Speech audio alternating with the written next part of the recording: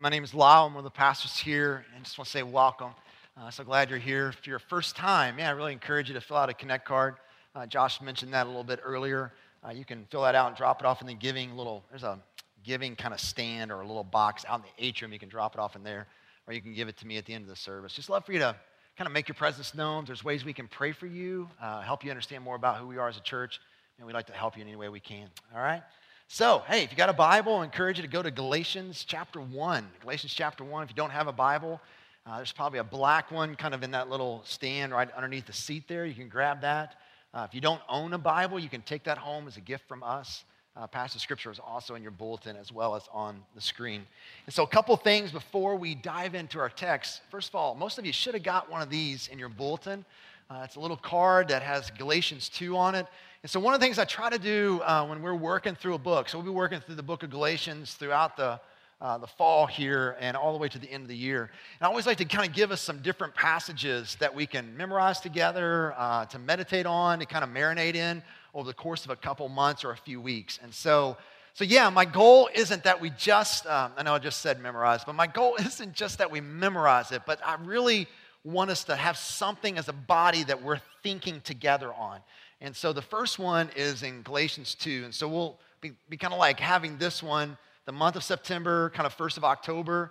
Then we'll have another one that'll be October to kind of like middle of November. That's in Galatians chapter 5. And then during the Advent series, kind of in November through December, we're going to go back and do a little section out of Galatians chapter 4. And so if you didn't get one of these in your bulletin, there are plenty of them on the little welcome area. Just encourage you to grab them.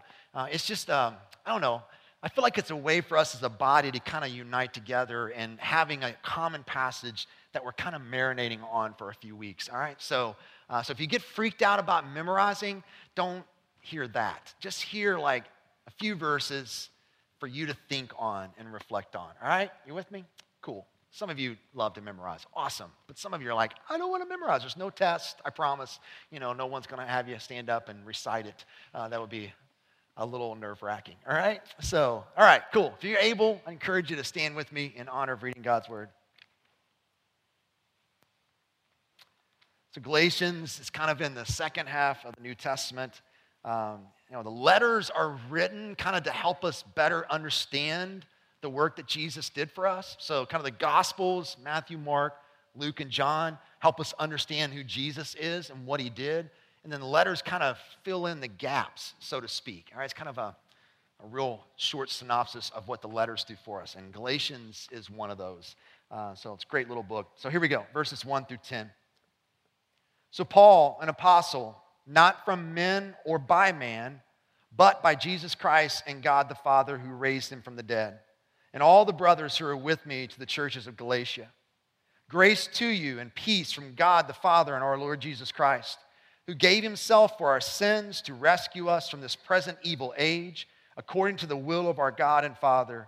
To him be the glory forever and ever. Amen. I'm amazed that you are so quickly turning away from him who called you by the grace of Christ and are turning to a different gospel. Not that there is another gospel, but there are some who are troubling you and want to distort the gospel of Christ. But even if we or an angel from heaven should preach to you a gospel contrary to what we have preached to you, a curse be on him. As we have said before, and now I say again, if anyone is preaching to you a gospel contrary to what you received, a curse be on him. For am I now trying to persuade people or God? Or am I striving to please people? If I were still trying to please people, I would not be a servant of Christ. This is the word of the Lord. Let's pray together.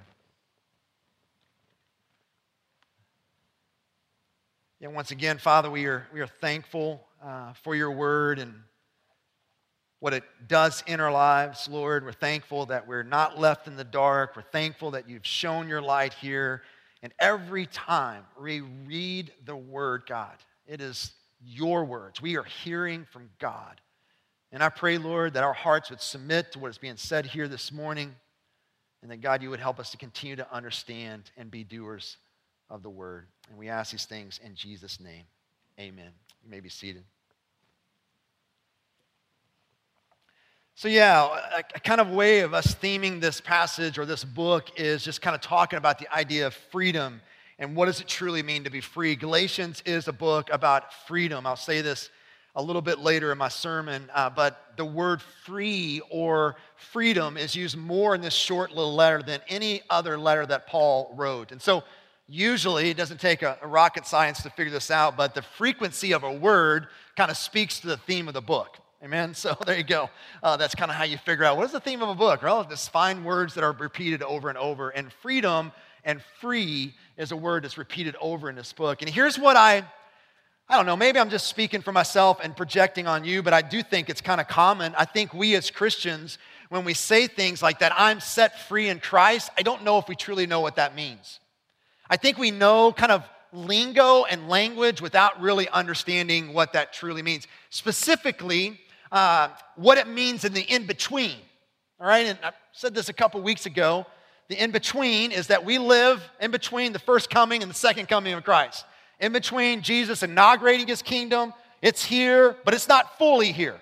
We're not living in the full benefits of Jesus' reign, all right? You with me? That's coming, right? That's what we long for. That's what we pray for. That's what we hope for. So what does it mean for me and you as followers of Christ to live in freedom in this in-between?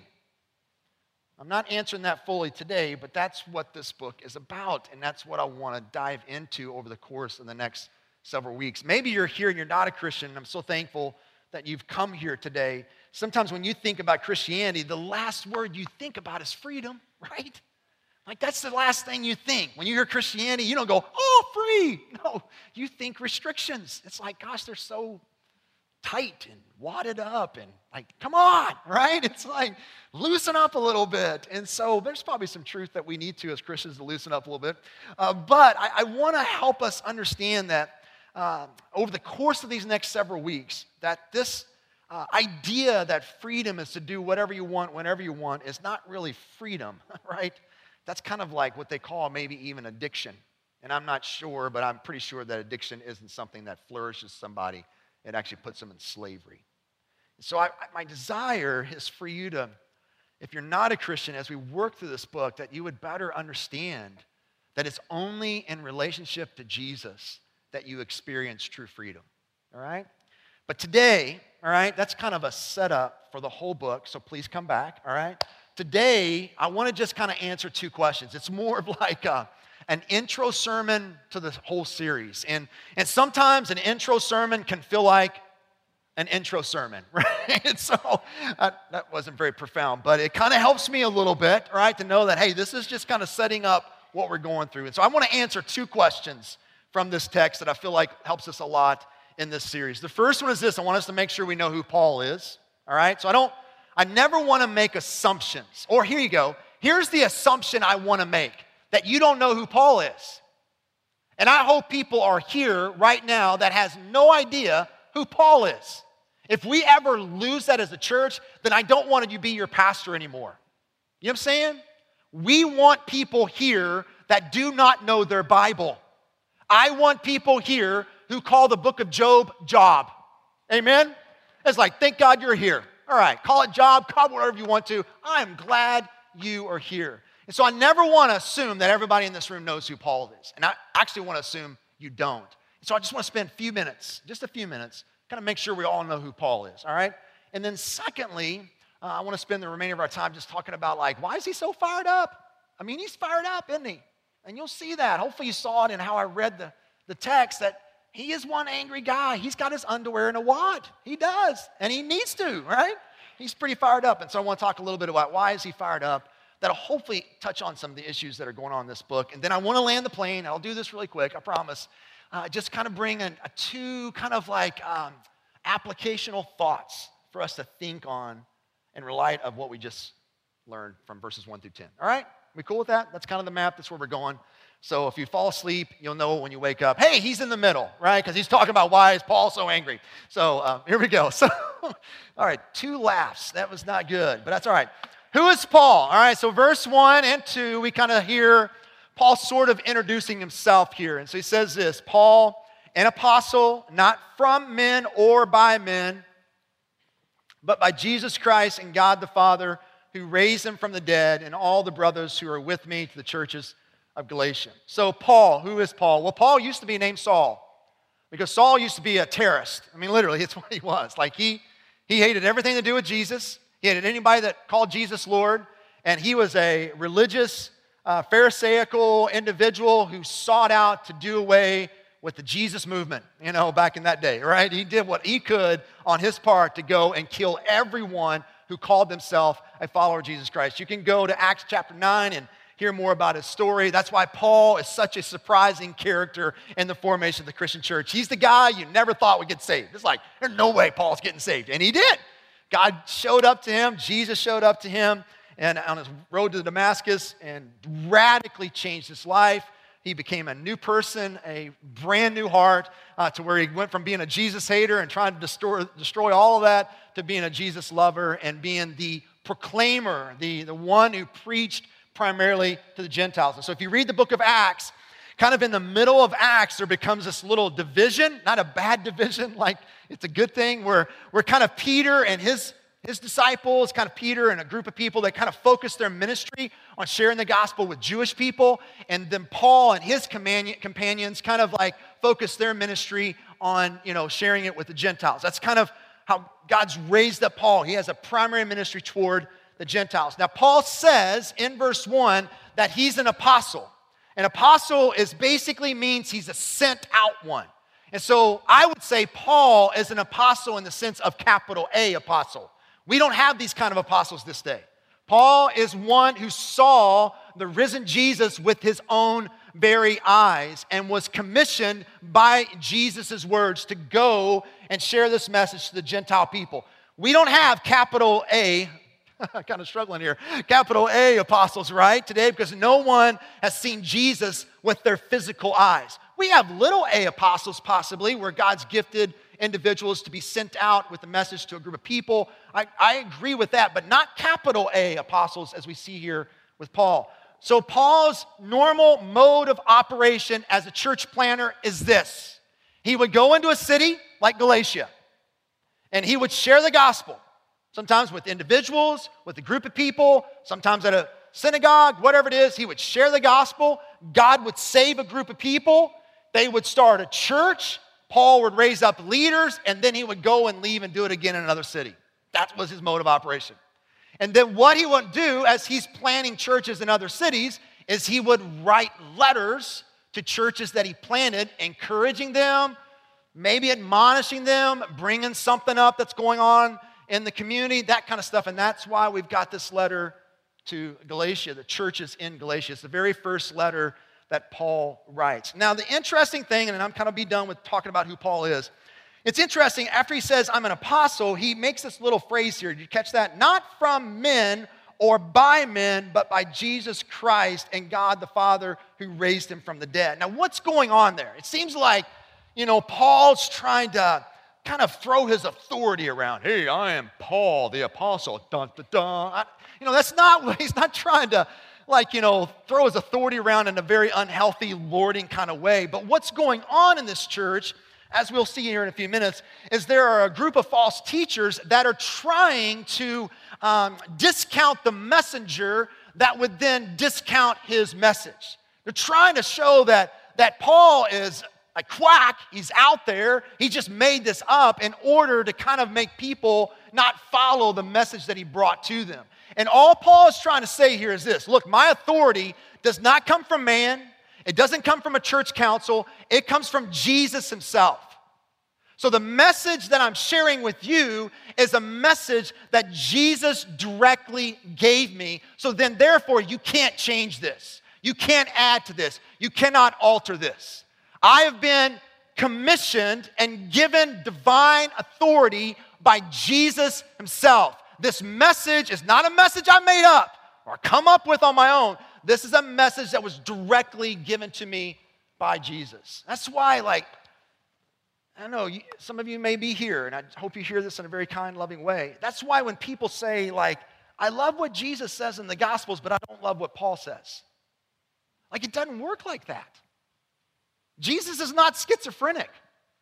What Paul says is what Jesus said, because what Paul is saying is what Jesus told him to say. He commissioned him with the authority to write the Bible, in essence. And so if we got a problem with what Paul is saying, we got a problem with what Jesus is saying. Because all Paul is saying is what Jesus told him to say. So that's why there seems to be this Paul kind of throwing down this authority card. He's not. He's just trying to help them see that, look, I didn't make this up. This isn't coming from me. This is coming directly from Jesus. It can't be changed. It can't be altered. So that's Paul in a nutshell. Read more about his story. Go to Acts chapter 9. Man, great story of how he got changed. Secondly, why is Paul so angry? I mean, he is fired up. It's the angriest letter that Paul writes. I mean, if you've not read the 5 chapters, I encourage you to do it. In this letter, eventually he gets to the place where he tells these teachers to go ahead and castrate yourself. Don't just do circumcision, cut it all off. That's what he's saying. I know it sounds really gross, and we've got some elementary age kids in here, and you can have a good conversation with your parents on the way home, finding out what castrate means. But that's what he says in this letter. Paul is fired up. He is really angry. So how do we know this, Lisle? How do you know that Paul is angry in this letter? Where are you getting this? Well, every writer has a pattern. I don't even say it like this. Every speaker has a pattern. I mean, I've got a pattern every single Sunday when I roll up in here. And if you've been here long, you know what my pattern is, right? What do? Hey, my name is Lisle, right? I'm one of, say it out loud. Yeah, there you go. I say it all the time. And then usually what happens, I say, hey, we're in such and such passage. Find a Bible. If you don't have a Bible, where is it? Right? There, it's on the screen, your bulletin, right? So, no, you guys got it. And then usually I throw in a little pre-sermon announcement like we literally have in our communication grid. Lisle, this is what you need to say, right? It's and I usually mess it up, but I try my best, amen? So just follow the bulletin, and the website's more true than I am. Moving on. But so that's my pattern. And so if I would get up here and break that pattern, right, you would know something's wrong. Lisle's got something heavy to say, something's going on in the church, he needs to kind of speak into it, whatever. If you break the pattern, you know that something is wrong. Paul breaks the pattern here. And go home and read every one of his letters. This is how he starts. A greeting, a thanksgiving. Hey, I'm Paul. Greetings to you guys, my companions, to the church, whatever, you know what I'm saying? And then he always says, thank God for you. Greeting, thanksgiving. Greeting, thanksgiving. Greeting, thanksgiving. Galatians, hey, I'm Paul. I am shocked, right? That's what happens. You see that in verse 6. There's no thanksgiving. There's no gratitude. I'm amazed that you guys have drifted so quickly. I'm astonished that you guys have drifted away from the message of the gospel. I'm shocked. That's what he's doing here.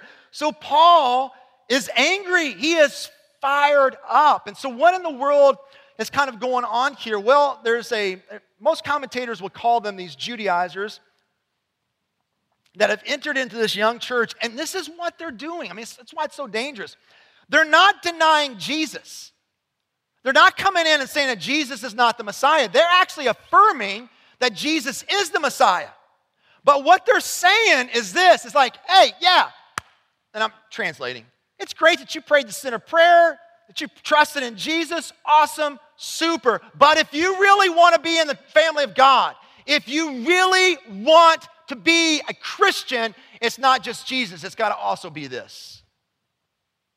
And they throw in circumcision.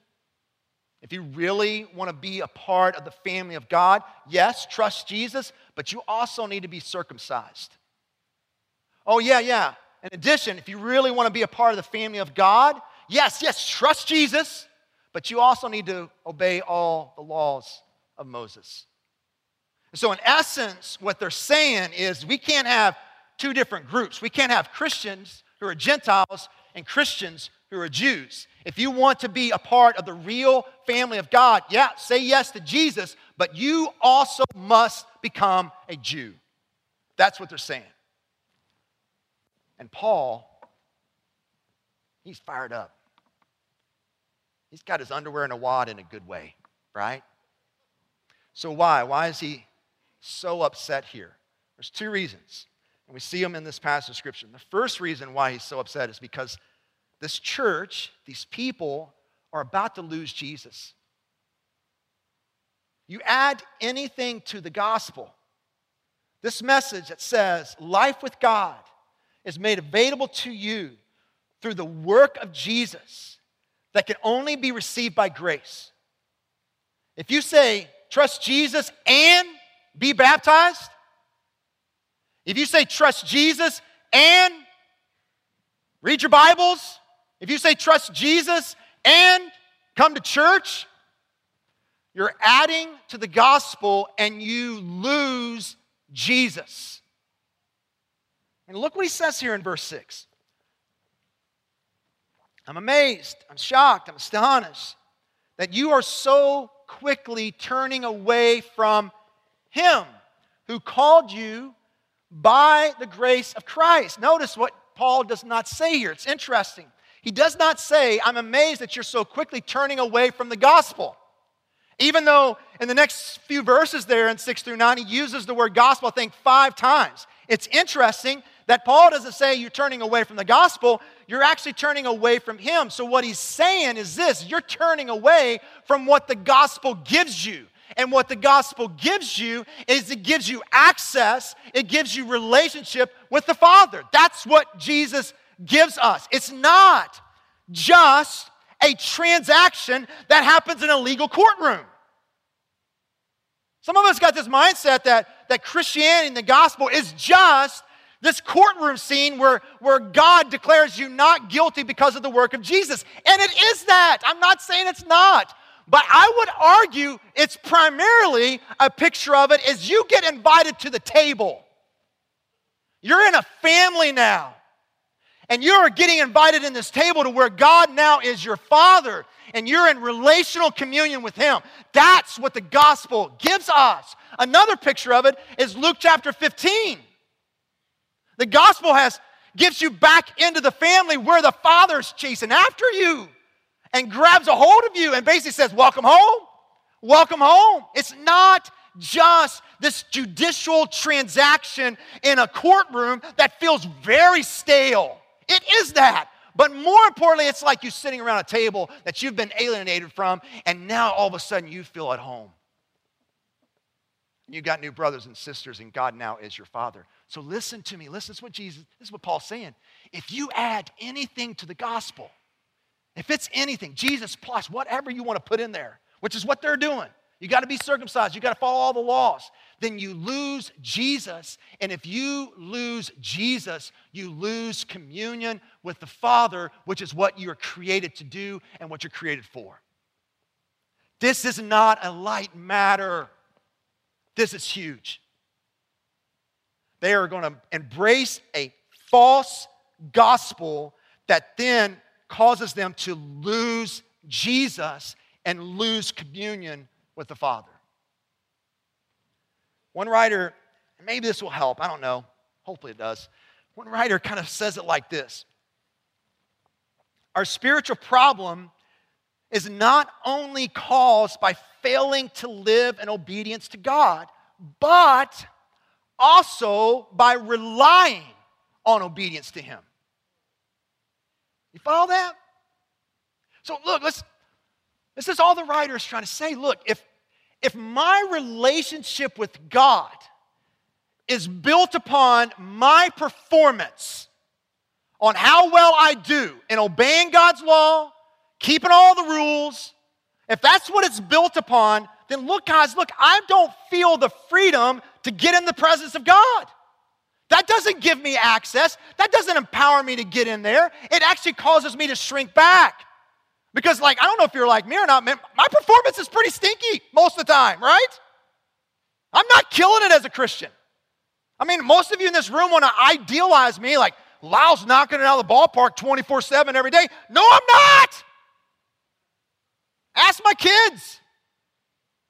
And so if my relationship is built upon that performance, then look at me. Look, man, it's not going to be very good. I mean, you think about it from your own parental, living in a home. How did it work well if you had a parent that withheld their love based upon your performance? Did that make you want to draw near to your mom or dad? with freedom? That's what Paul is saying here. If my relationship with God is built upon someone else's performance, and that is Jesus, then it frees me. I have access. I don't have to come with this burden of guilt and shame and fear because all that's been dealt with, because my relationship with God the Father is not based upon my performance. It's based upon His. When Jesus uttered His last words on the cross, He did not say, I got it started, you finish it up. And all of us in this room have gone to church all our life would say, yeah, that's not what He said, but I wonder if you functionally live like that. That I got to make it work. That's all up to me. No, when Jesus uttered His last words, He said, it is finished. We just sang it. Do you believe you're forever washed white? You hear that? Do you believe that? Do you live in that? You're forever washed white. Why? Why, Lisle? Because of Jesus. Not because of you. Because of what Christ has done on your behalf. Paul is fired up because he's concerned that these new believers are about to lose Jesus. Because they're wanting to add to the gospel their own works. And when you do that, it's no gospel at all. That's not good news. That's pretty stinky news. So that's one reason why he's so fired up. The second one, and this one is a little harder to see, so you have to kind of bring in other texts to find it, but they're about to lose their freedom, is what they're about to lose. So, verse 6 says, I'm amazed you're quickly deserting from Him. Keep on going, and this is what he says, are turning to a different gospel. That word different means kind of like false, pseudo, not a real gospel. And then he kind of like, well, not verse 7, not that there is another gospel, because there's not, right? But there are some who are troubling you and want to distort the gospel of Christ. That word distort can be translated actually to pervert the gospel. And what it means is this, is that it's going to change the thing into its very opposite. So you're getting ready to believe in a distorted gospel, and it's going to reverse everything. And so because the real true gospel, this message of what God has done for us in Jesus Christ, is going to produce freedom. So if you believe in this distorted, perverted gospel, then it's going to do the very opposite of that. It's going to put you back into slavery. Now, Lisle, where do you get this idea that the gospel brings about freedom? Well, that's where you got to go to some passages a little forward here in Galatians. And you go to Galatians chapter 5, we see that what Paul says in verse 13, for you were called to be free, brothers and sisters. Talking about this calling when they come to faith in Jesus. This call of the gospel, you put your faith in that, it produces freedom. You go to verse 1 of that same chapter and you see this. For freedom, Christ set us free. Stand firm and don't submit again to a yoke of slavery. Chapter 4, verse 9. But now, since you know God, or whether you have become known by God, how can you turn back to the weak and worthless elements? Do you want to be enslaved to them all over again? All Paul is saying here, when he says you're getting ready to believe in a distorted gospel, if you believe in this gospel, it's going to reverse everything. You're going to go back into slavery and not into freedom. Back into this perpetual treadmill, right? That wears us out, this performance treadmill. Man, I got to keep working hard. I got to please God. That wears you out. It doesn't take you anywhere. And in slavery to sin, the sense that we don't have the power to say no to it anymore.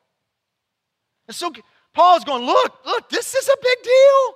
If you add anything to Jesus, then you're not living into freedom. You're going back into slavery. The reason why he's so fired up is not only because they're going to lose Jesus, but they're actually going to lose their freedom. Now look, I realize that this is going to be a topic that we come back to over and over in this book, because it is what this book is about, like I said earlier. And here's what I do know about us, right, because I see it in my own life, is that freedom is not what we think. We really do think that freedom is to do whatever we want, whenever we want, however we want. We really do think that freedom is when there's no restrictions and no one telling me what to do. Now, how do I know that? I think it's bent up in all of us from the beginning. Go to Genesis chapter 3. What's the fall, in essence, kind of about? This time when Adam and Eve sinned against God. They wanted to be free. I want to do what I want to do. Don't tell me not to eat from one of these trees. I want to do that on my own. So real freedom is getting out of all these restrictions. Get off of me, right? It's in us. And then we've got a culture that is constantly discipling us this way. And we even see it in good little kids' movies that I love a lot, like Frozen, right? I do. I love this movie. It's fantastic. I can watch it 100 times. Love the songs. But there's a wonderful little song in there that everybody's going to sing after I talk about it because it just kind of gets in your head. Let it go, right? Such a good song. Man, I love that song. But in the second verse, look what it says. It's funny how some distance makes everything seem small, and I know you're already starting to sing it. And the fears that once control me can't get me at all. It's time to see what I can do to test limits and break through. No right, no wrong, no rules for me. I am free. Let it go. All right, that's it. Hey, that's how you go for it. But look. That's in essence what our culture is discipling us. And it's already at play in us. It's not that it's some kind of new thing. Oh, wow. No, it's here. And that's not freedom. I mean, if you watch the movie, she's pretty miserable, right? Freedom is the ability to live as you were created to live. And that includes limits and restrictions. I mean, you've probably heard this illustration a million times, but it's a good one. I mean, you get a fish out of water and you put them on land, right? Seems like they're no longer constricted. It's like, you got a lot of space, right? You don't have water and confined to the ocean. Go live free, right? It's like, it'll die. Why? Because a fish is created to live in the water. Look at me. You are not created to live as an autonomous, independent creature who calls all the shots and does whatever he wants whenever he wants. That's miserable. That's not who you're created to be. And that is not freedom. Because that kind of life will not lead to flourishing. And if freedom does not lead to flourishing, then it's not freedom, it's slavery. I love what Augustine says. I think he was the one that was famous for saying this: love God and do whatever you want. Which is kind of dangerous a little bit, right? It's like, oh, wow, but you got to kind of keep it in its whole, because if you're growing in your love for God, then what you're doing and want to do is what God wants you to do. You follow me? Like you're living within the boundaries and the restrictions that God has given to us. Once again, I'll dive more into this as we get into this book, but that's one of the reasons why Paul is so fired up and so angry. Not only are they about to lose Jesus, but they're also about to lose their freedom, because you add anything to the gospel, you go back to slavery. So, with this in mind, what do we kind of do with this? What are some things that I want to encourage us, like just two, that hopefully the Lord will awaken in us? Here's what I do know, and this is kind of the hard thing about this sermon, because it's kind of it's an intro, and there's not, it's sometimes hard to kind of like, okay, bring this into modern day life. Here's what I know, that we do, like in our group time, we'll do men's and ladies' time at the end there, where ladies get together and kind of talk about their week and pray for one another, and men get together and talk about their week. Here's what I know, it's probably not going to happen in the men's group. No one's going to come and say, man, I'm really tempted to get circumcised again, right? It's like, that's not going to happen, right? Or no one's going to say, man, I've been really tempted to buy a lamb, raise it, and slaughter it so that I can, have my sin sprayed up. What are you saying? No one's like, okay, that one didn't work really, really well. But here's yes, we will not struggle exactly with what these people are struggling with. But in essence, there's something similar there for all of us. And so the first thing I want us to be awakened to is our own hearts prone to wander, how quickly, he says, you have strayed from him. Like all of us in this room are prone to wander. Specifically, I would say that all of us in this room have a bent and a propensity to add to the gospel. Like we want to do something for our salvation. Like we gotta, like what do I need to do to be worthy of what God has given to us? Like it's in us. It's like just so wrapped up in our DNA that we can't get away from it. And it's really subtle. It really is. That's sometimes a danger. It's hard to kind of see it. And so if you grew up in church, here's how I see it playing out a little bit, all right? It plays out like, hey, yeah, believe in Jesus and believe rightly and behave rightly. Yes, there are doctrinal truths that we need to believe in and hold tight to. Yes, our lives need to be different, and Paul will get to that in Galatians, latter part of it, specifically in Galatians chapter. Yes, that is true. But what I have found, right, in churches, if you've been in church a long time, those kind of come in and now become the gospel. So yeah, believe in Jesus, but also, and you would never say this, but it's kind of there and it's at play. You got to behave rightly and believe rightly. And if you don't behave rightly and believe rightly, then you're out. And the gospel is trust Jesus. Period. That's it. Feel your need and trust Jesus. And so that means we should expect people in here that are not behaving rightly. Because they don't have to clean up their act before they come to Jesus, right? Are you following me? So we should expect people in our midst who may not believe rightly because they don't have a doctrinal test before they become a Christian. Can you say the book of Job right? If you can't, you're not in, right? No. And so my concern, my concern is that if we become a church that is full of people who behave and believe rightly, then maybe we've been guilty of distorting the gospel. Maybe unintentionally, we're speaking a gospel that says, hey, yeah, trust Jesus, but also here are a few other things that need to be added to it. I think it's like what Tim Keller says in his little book on the prodigal son. He says, look, if your church is full of elder brothers, a bunch of self-righteous, moralistic people, and you don't have the younger brothers in there, then you may be preaching a false gospel. All of us are absolutely addicted to adding something to the work of Jesus. You know what part you played in your salvation? You did all the sinning. That's it. Great job, right? That's serious. That's it. You did all the sinning.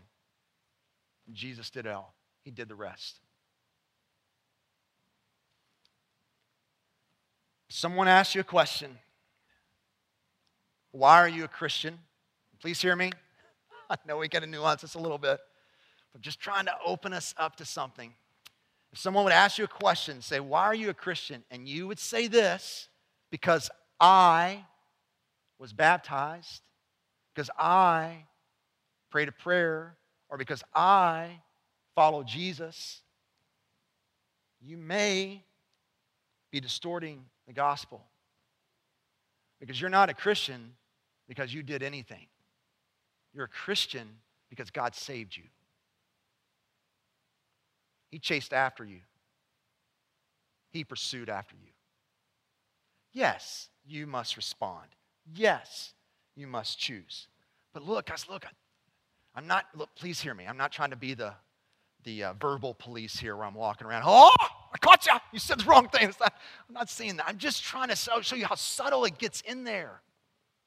That I think I'm a Christian because I follow Jesus. Or I think I'm a Christian because I prayed a prayer. Or I did this. Or no, it's not what you did. It was what God did for you. It's done. You're a Christian because God saved you. You are forever washed. White. Forever. So may God, through this series, awaken us to the reality that we are prone to wonder and try to add little things to the gospel. Secondly, and then I'm done real quickly here. And I don't know how to best say this.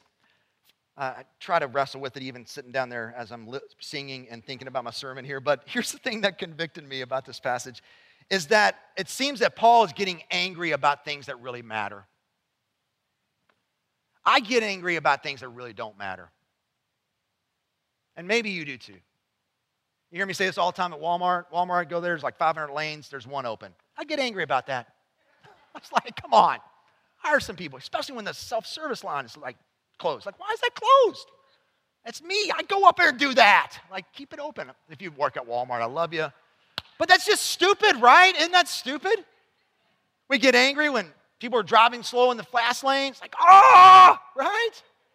We get angry and somebody, we've been waiting for that spot, got our blinker on in the parking lot, and then somebody whips in there. It's like, we don't pass by there and say, bless you, Lord, give you great favor. Drive by there usually giving them something in our hand that's probably not very nice to do in the parking lot. But dude, we get mad about the silliest stuff. Even churches fight over the stupidest things that are more open-handed than closed-fisted. Who cares what translation we read from? Amen? It's the Bible, right? If we're going to read from the authorized original translation, then let's bust out the Hebrew and the Greek, and no one has a clue what we're reading, right? Even I don't. It's like, all right, well, we're going to go for it. Whatever, right? That's an open-handed issue. But people fight over it. What in the world? When is Jesus coming back? And when is all that eschatology going to happen? That's an open-handed issue. But man, we fight over it. Choose sides. Does God choose or we choose? Oh, we got to fight over that. Oh, I'm just going, look, man, if I had to write a book, I don't have a clue what the content would be, but here's the title. Calm down! Like, calm down! But if there's one thing that I want us to be fired up about, is the gospel. And its purity. That we call people to Jesus. Period. That's it. We won't add, delete, whatever. No, we're calling people to Christ. And that, in essence, what I guess I'm trying to say is that, not that we're going around and trying to like yell at our neighbors or whatever. I just want us to have a burden, like Paul had a burden here for the gospel, that it would be out, that it would get out, that we would get fired up about this powerful message that people need to hear. Your neighbors are believing in a false gospel. Your coworkers are believing in a false gospel. Some of your family members are believing in a false gospel in the sense of this. There's some good news that they're living by that thinks they're going to get the good life. And Jesus is coming and going, no, this is the good life. You receive me. You follow me. You trust in me. That's the good life. That's the path to being really human. And I want us to be fired up about that. Not whether there's 4 lanes or 1 lane at Walmart. Amen? And that God would burden us in such a way that we want to get this message out. And I love how, and I'll end with this. I love how one pastor just sums up the gospel so beautiful. And it's just, this is why it's such a message we got to get out and have a burden for.